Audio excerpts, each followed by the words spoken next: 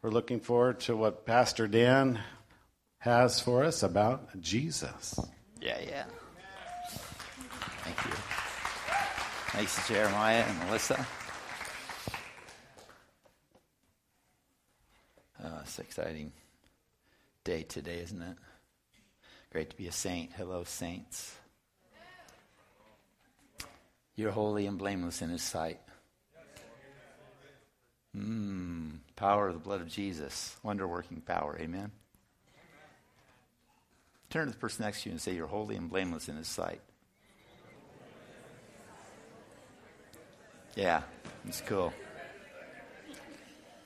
We're gonna pray for teachers. We have a half a dozen of us teach in the public school system, and we have about a half a dozen parents that do homeschooling.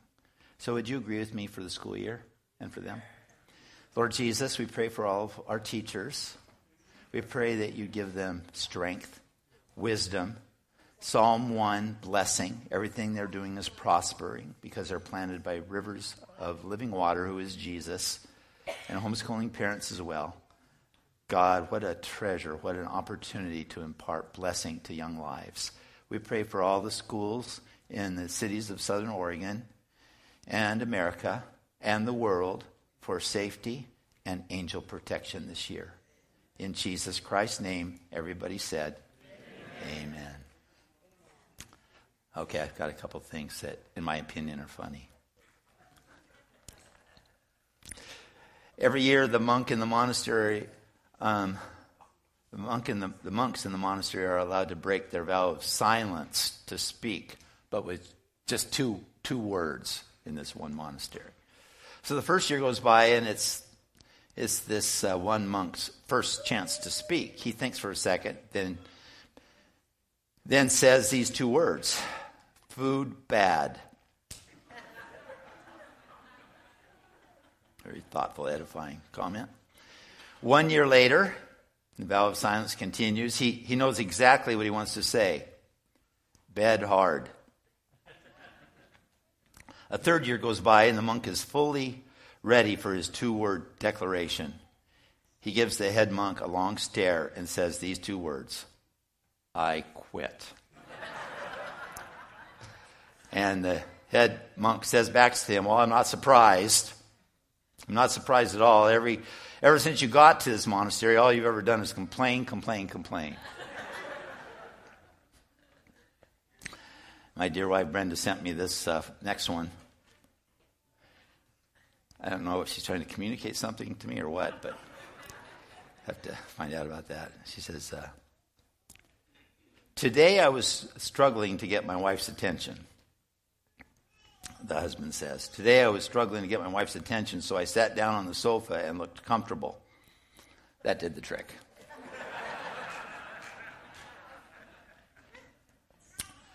Okay. This is not a joke. It's just interesting to me that this guy comes home from church and tells his wife, it was such an amazing sermon today. She says, what was it about? What was good? What did you like? I don't remember, but it was really good. Maybe you've had that experience.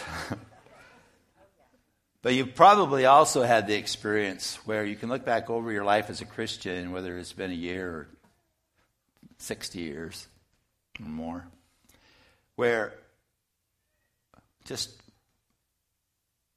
a phrase or two of a certain sermon just has always come back to you, and it has released life to you down through the years, down through the months, down through the weeks. Even just a phrase or a concept or a thought still ministers to your soul. I have a sermon like that. I was 22 years old, recently married, recently started teaching 7th, 8th, and 9th graders Bible. Clark County Christian School in Vancouver, Washington. And that summer, after my first year of teaching and just a few months being married, Brenda and I went on a bit of a vacation. She was with child. And we went to World Map Camp.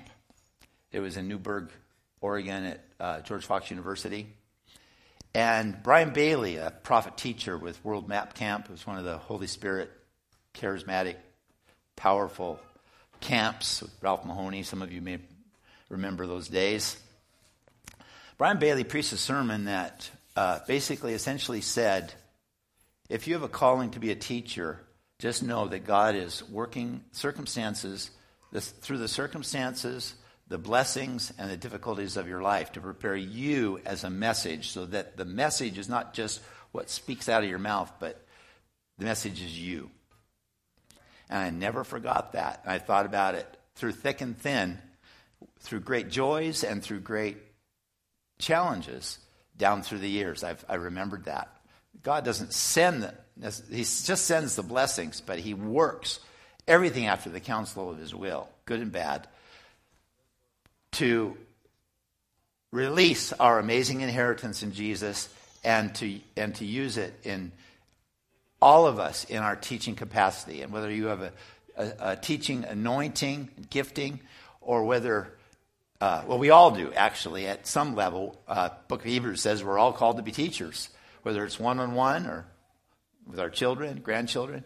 We all are constantly communicating wisdom and truth from God's word and the anointing of the Spirit in our world. That's part and parcel of who we are in God. Well, I say that to introduce the topic today, that when we're talking about Jesus and communicating Jesus, we're not just in our lives communicating concepts and truths about Jesus. We're actually imparting Jesus to people, imparting the presence, vitality, beauty, revelation through the Holy Spirit of Jesus to people. We are taking the hand of Jesus and putting them in the hand of Jesus, taking the hand of somebody and putting them together, and Jesus and them do the rest. It's a wonderful, wonderful gift that he's called us to. I want to submit to you a basic premise that in the Gospels, Matthew, Mark, Luke, and John, in their 4.0 surround sound, quadrasonic, if you're over 60, they speak Jesus to us. They herald the person of Jesus to us. And their revelation of Jesus didn't come, as the Mormon church indicates, the Book of Mormon comes to them through angels. Bad angels, in reality. Or directly from Allah, dictating word for word. But the message of Jesus comes to Matthew and Mark and Luke and John uniquely in their own life journey, in their own personality, in their own traumas and tragedies and successes and blessings. There is a message formed through them and in them that is released, and it becomes the Word of God to you and to me. Just like Jesus is fully man and fully God, God designed in His Word for the writers of every author of every book in the Bible, they're a message in and of themselves because of His work in their lives. And out of that emanates a message that is articulated through their words and their writing that has a unique flavor and impact to us to meet our need. Matthew, Mark, Luke, John are the same.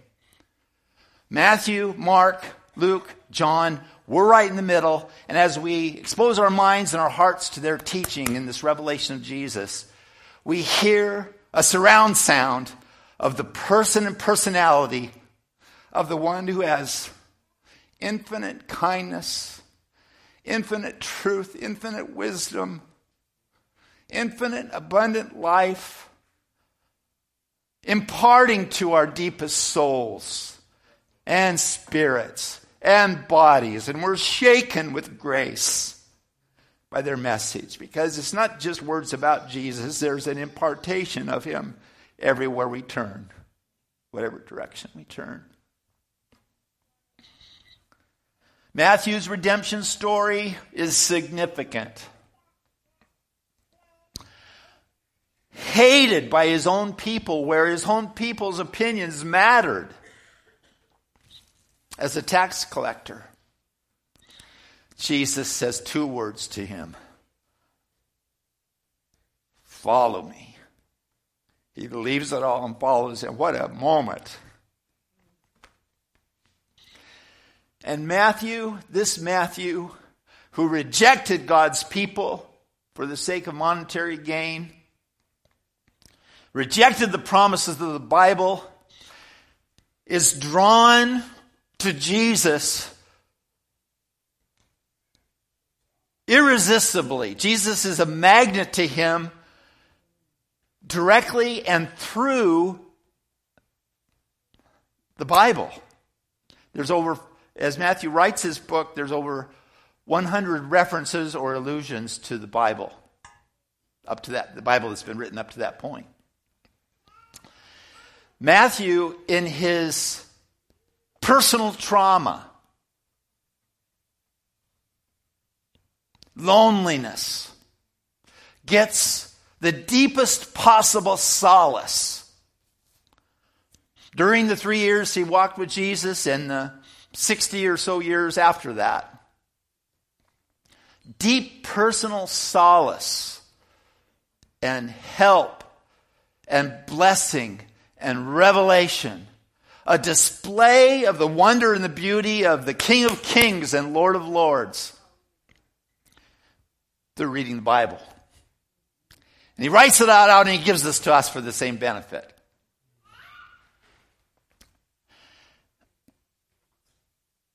Do you remember how your hunger for the Word grew? I do. When I came to Christ, I had read the Bible before. And I never knew I didn't know what I was fully getting into when I heard that invitation to get baptized in our 50-member church from our old retired pastor, Pastor Orville this year. Anyone that wants to get baptized, next Sunday we're going to baptize anybody at Salmon Creek. So next Sunday afternoon, I just knew I got to do this. I had no idea what journey I would start on. I just had a little appetizer that good things were ahead and that I was repenting and putting my faith in Jesus. But I didn't know the good things that would unfold. But I remember this, thinking to myself, well, I don't need to read the Bible because I've already read it. But then I was told, after I experienced Jesus at my baptism, like I'd never experienced him before. There was a revelation of him in a way that it was like I drew on my past. Oh, yeah. I did kind of know him. I did sort of hear his voice over the years. But now I'm his and he's mine. And someone told me I should read the Bible, and so I started reading. Anyway, even though I knew it all. And you know what happened? I tasted like Matthew did, and I saw that the Lord is good. And I discovered that when J.I. Packer says the Bible is God preaching, he's not preaching, this is what you ought to do. It's more like, hey, welcome, I invite. You sure you want to do that? Go ahead and try it. You're not going to like it. And the truths and the realities of the Word were not so much this is what you've got to do to be a good boy, but an invitation to an abundant life. As I align myself with these words that I speak to you, says Jesus, are spirit and life. As I allow the Word of God, like Matthew, to pour over my soul, there's a supernatural impartation of life. And as I align myself with those truths in the presence of Jesus, Wow. Shaken by grace over and over and over again. Then there's Mark.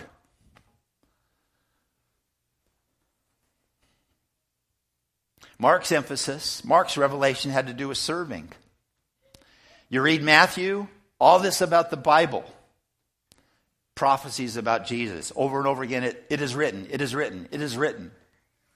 Mark, the first part of Mark, it's all about serving. Jesus serving people. Shock of all shocks.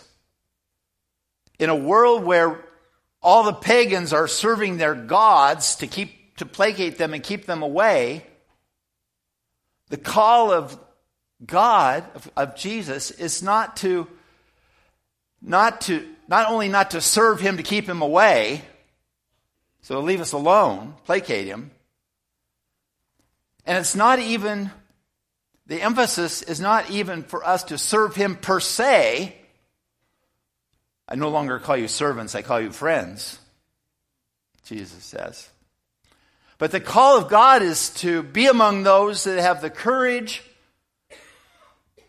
to be among those that to believe that God has a singular passion, and that's to serve you. Jesus is portrayed in Mark's gospel as the servant of people. The Son of Man did not come to be served, but to serve.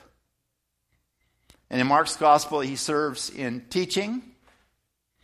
He serves in time after time and time after time after time, in tireless, relentless healing, encouragement, blessing, affirming, helping, comforting.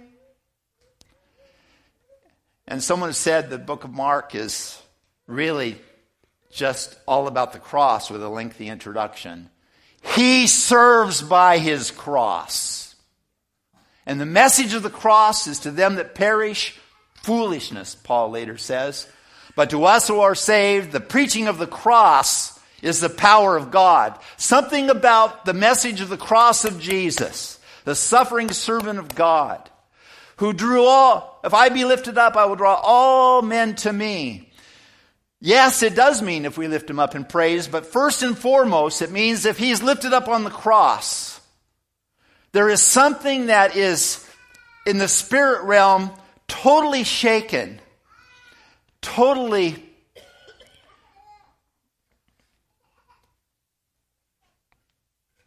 I can't even come up with words for it. There's something about the cross of Jesus that is the avenue of every single blessing that he imparts to you in his resurrection presence. It's the blood of Jesus. Power, power, power. And the wonder-working power in the blood of the Lamb. Matthew, about God, and all these things, all these passions I'm talking about, Matthew's passion for the Bible and experiencing Jesus and the Word. You know, Mark's passion is serving. And you know, what he does is he has Jesus, if Jesus was here in the flesh, he'd be tying my shoe right now. I'd say, no, Lord. And he says, if I don't tie your shoe, you have no part in me.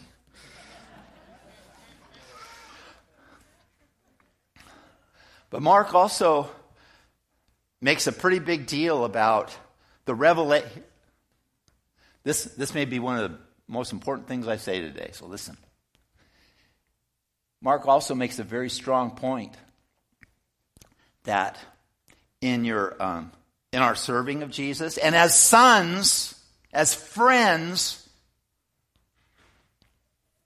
you just try and not serve Jesus once you get a revelation of him being your friend. You just try it sometime. You try to resist the compulsion to serve and love him after you get a revelation that you have best friend status with Jesus and that he is deeply committed to continually serving you through his word, through his deeds, and through his cross. that his primary attitude towards you, his primary feeling towards you, is I just want to, what I'm looking for today is to serve Bonnie. Jesus wakes up and says that, if he were to wake up. If he didn't need, if he needed sleep and wasn't helping people on the other side of the world while we're sleeping, or helping us in our own sleep. You just try not to serve him. See how that goes for you. I want to offer you a challenge. I want to know about it if you can do it. If you can resist serving him once you have a revelation of his kindness.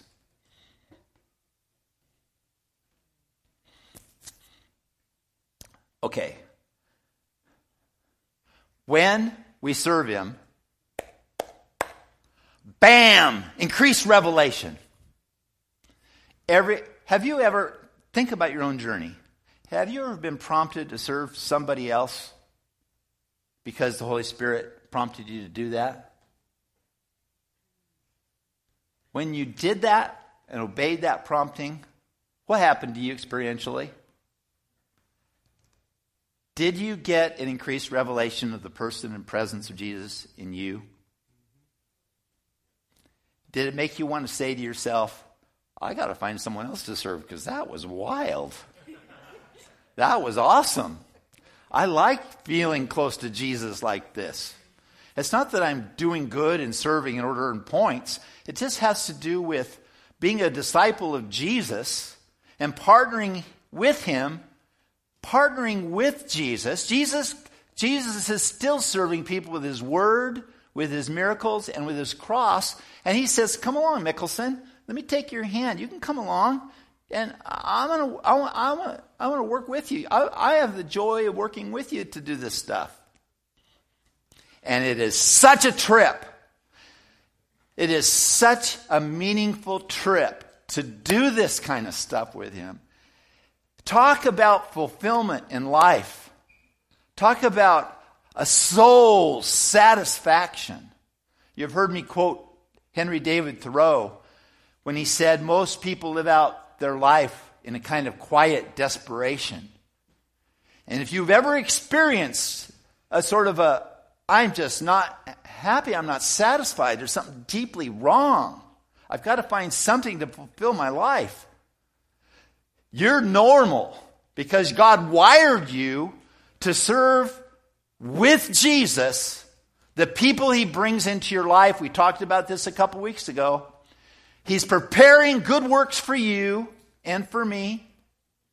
Billions of years ago, prepared the good works you will do today, and he's preparing you, making you fully adequate for what he's called you to do in good works today, whether it's some kind of ministry that you've been working on for years, or it's random opportunities in the moment. Jesus often ministered most effectively to his interruptions.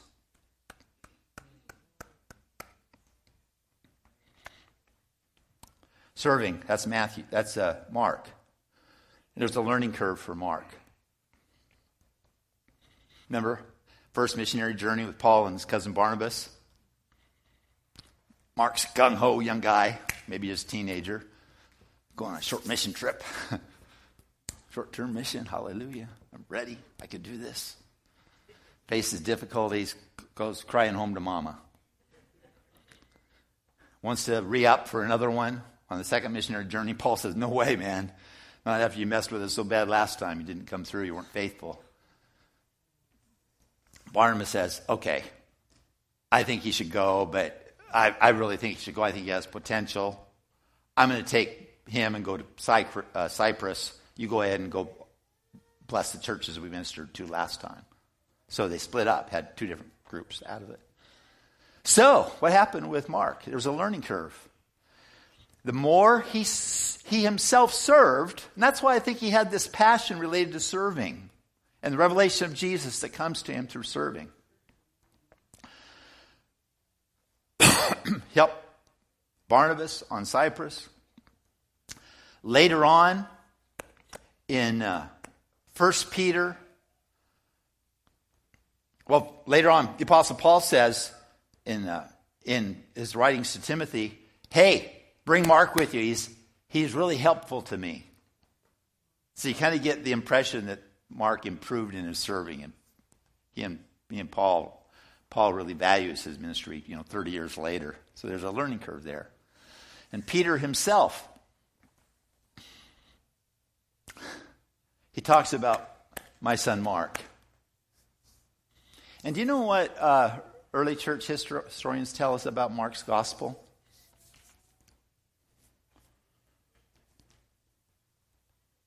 Now, don't let your eyes glaze over, because I'm going to give you a little church history.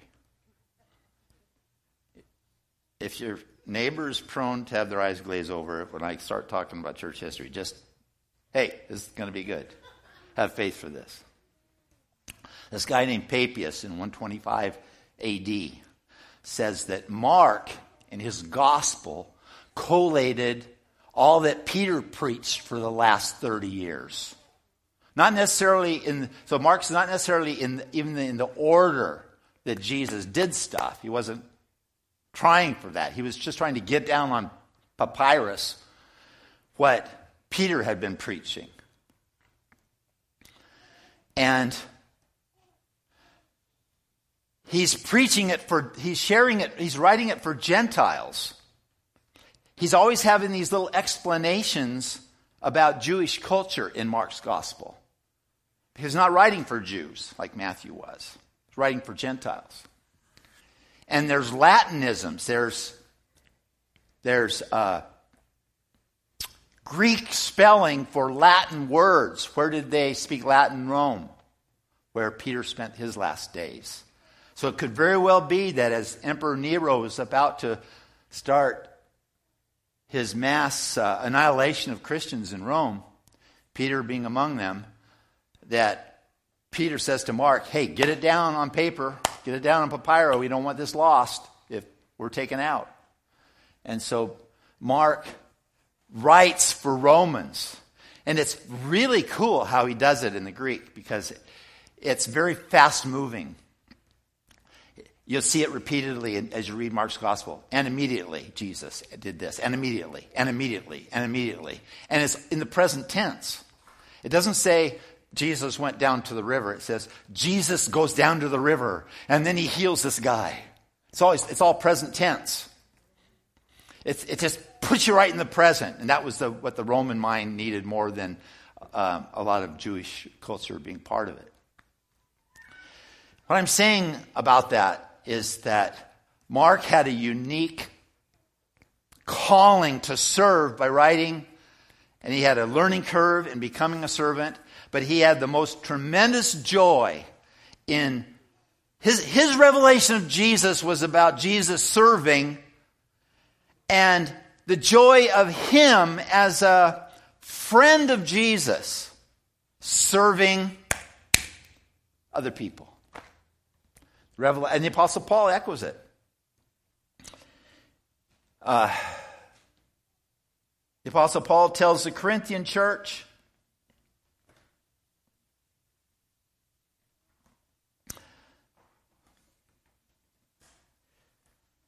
I have become all things to all men, that I might by all means save some. Now this I do for the gospel's sake, that I may be partakers of it with you. So what the Apostle Paul is saying in the way he serves is that he just is trying to get people saved, which is the ultimate expression of kindness and love to anybody, is to help them get saved. I do this for the gospel's sake. Why?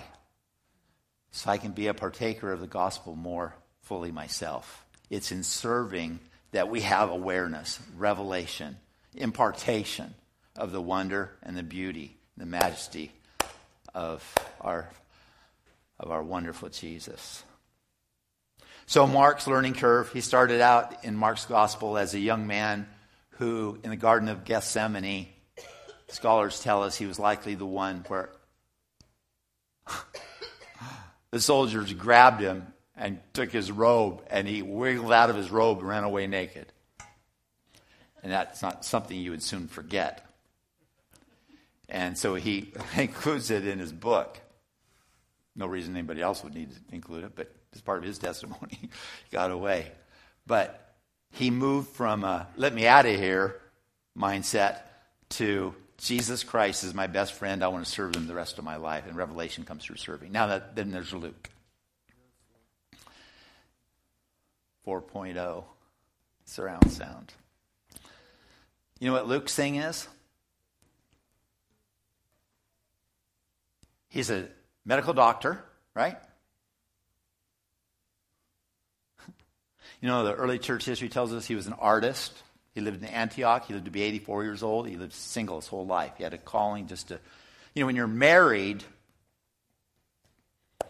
you have two priorities. Your God and your spouse. If you're single, you have two priorities. Your God and your God. Luke went full on for God his whole life. But you know, as a medical doctor, I think this is so cool. You know, you've heard the phrase, God sometimes offends the mind so that he can have your heart and your spirit. Luke, his gospel is the highest Greek. Hebrews and Luke's gospel are the highest Greek, most educated Greek in all the New Testament. So here you have a medical doctor, really smart, obsessed with details,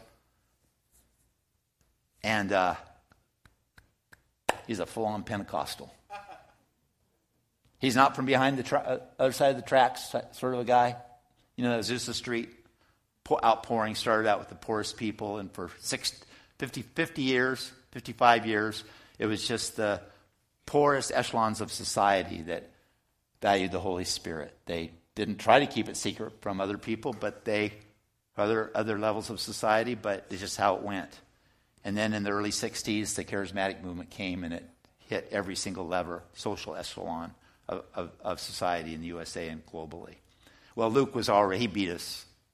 Luke was already in the highest level of society and was a full-on Pentecostal.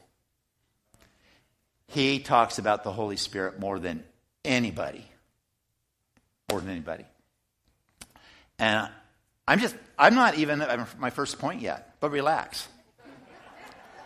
I'm going to start my first point some other time. I'm just giving you the introduction. Luke's emphasis on the Holy Ghost. Man, he just likes the power.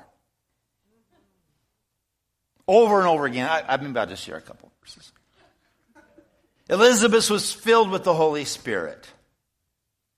His father, John's father, Zacharias, John the Baptist, was filled with the Holy Spirit. Simeon in the temple, and the Holy Spirit was upon him. Jesus' baptism, the Holy Spirit descended in bodily form like a dove. Then Jesus being filled with the Holy Spirit. Then Jesus returned in the power of the Spirit. The Spirit of the Lord is upon me. And the power of the Lord was present to heal. Jesus rejoiced in the Spirit. How much more will your Father give the Holy Spirit to those that ask him? Behold, I send you the promise of my Father. You tarry in Jerusalem till you're endued with power. You shall be baptized with the Holy Spirit. You will receive power when the Holy Spirit's come upon you. And they were all filled with the Holy Spirit. Would you agree with me that he was obsessive, compulsive about the Holy Spirit? Yet he was a medical doctor. I just love that. He was willing to have his mind offended. He's the one that introduced the writings about speaking in tongues.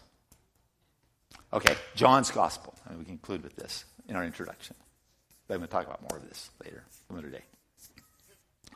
John is obsessed with intimacy with Jesus, eternal life. John teaches us that Jesus is revealed to us in the eternal life he continually gives to us. A spiritual and emotional intimacy is what John's about. Again, I'm going to unpack all this, but I'm just introducing it right now. I just want to say this. Augustine said that in the 4th century, he wrote that John's Gospel, a child can wade in it, and an elephant can swim in it. It's written at a 3rd grade level, Greek. Kids can be blessed with it. I know my own experience of John's Gospel from the time I went forward in a Billy Graham crusade and they gave me a Gospel of John, to every single time I read it, I approach it with fear and trembling. Because as I start to read it, it starts reading me. It pulls me. It's words. If I don't fight it, if I just enjoy it, it pulls me into the narrative. And the narrative is this. Daniel Leonard Mickelson, I really like you.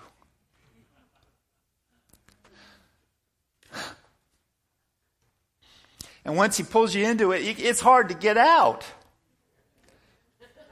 Let me out of here. This intimacy is too much. It's too beautiful. And church, I conclude this time in my introduction with this thought. Don't let anything mess with the intimacy. Amen. Satan is always looking for weakness. Satan is always looking to interject a lie. Hath God said? Satan is always interested in interjecting a bitterness between you and Jesus' intimacy. And when you turn to Jesus, John is obsessed with intimacy. Others say, I'm an apostle. John, 4 times. Man, I'm just the one he loved. Smitten by care. Edit that out, David. Smitten by compassion. Absolutely smitten by affection. I'm smitten by affection. I'm the one he loves. That's your right to declare too. Don't let any resentment, don't let any question, difficulty in your life get wedged in between you and intimacy with Jesus. Amen. Don't let any difficulty or bitterness or offense or hurt between you and another person wedge its way in between you and intimacy with Jesus. Guard it, protect it. Above all else, guard your heart, for out of it are the well springs of life. Please, church, respect what John's passion was in this 4.0. What's the word I want? I wrote it down. How come the Holy Spirit didn't give it back to me? I think the Holy Spirit's saying, I told you to be done now. 4.0 surround sound. In summary, the Word draws us to Him like a magnet. The knowledge that He continually serves us and that we have revelation of Him by serving others is a magnet that draws us to Him. The Holy Ghost poured out on us continually without measure because of the cross and blood of Jesus, not because we deserve it. The outpouring and flooding on us of the Spirit without measure, without limitations, draws us to Him. It's His Spirit. And the call to be smitten by His affection draws us to Him irresistibly. If I be lifted up, I'll draw people to me. Hallelujah. So that's the introduction. We'll talk some more about this on another time.